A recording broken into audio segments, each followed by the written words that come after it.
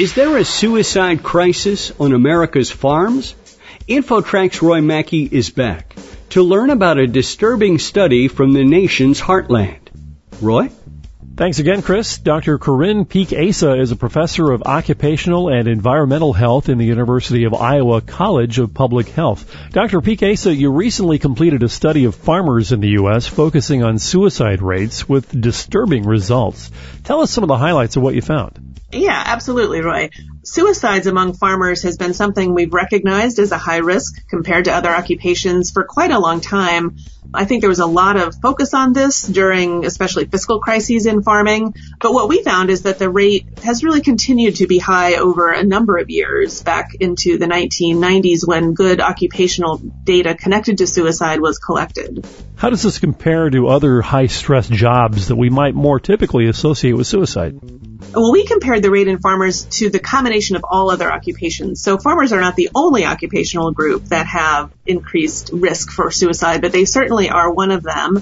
And you mentioned the stress of the job. The complexity of the farming operation is probably a contributor to suicide, but not alone. Many things have to work together to create the attempt to end someone's life. But the farming occupation is very stressful. So farmers work in a number of different environments, whether they're working with animal food production or with crop food production. They're working with machinery, with unpredictable weather and terrain, with unpredictable crops.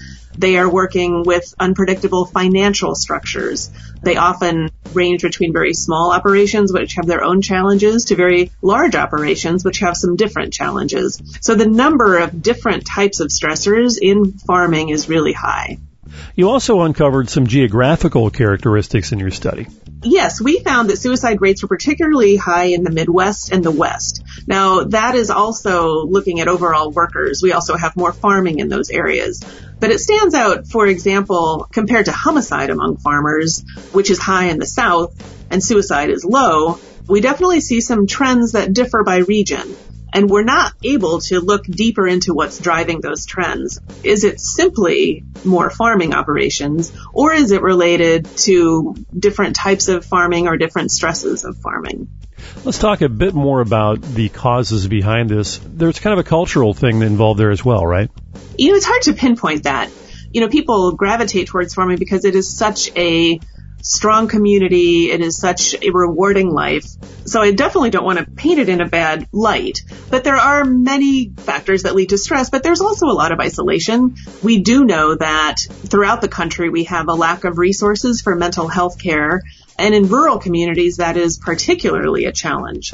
So if you think about being, in a busy planting or harvesting season, you don't have time to drive 3 towns down to get to the closest mental health care provider. And I would characterize farmers as being a pretty tough crowd. They work through a lot of pain. They are able to be very entrepreneurial. But we suspect that there may be a cultural sort of tendency to not easily seek care for mental health services. So what can be done to find a solution to this problem?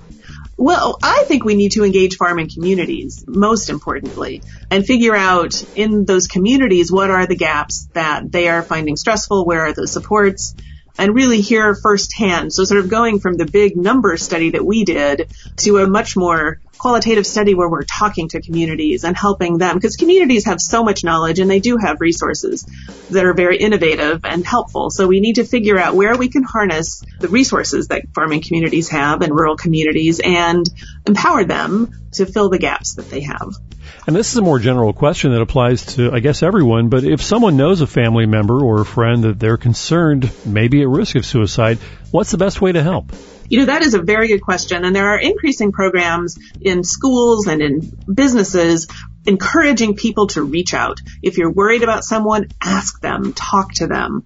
Suicide is ultimately a very acute act, and people usually feel very alone when they are contemplating suicide. Studies have shown that expressing concern, asking someone how they're doing, asking someone if they need a little bit of help, or actually saying very directly, I'm concerned that you might be thinking about hurting yourself and I would really like to help if I can.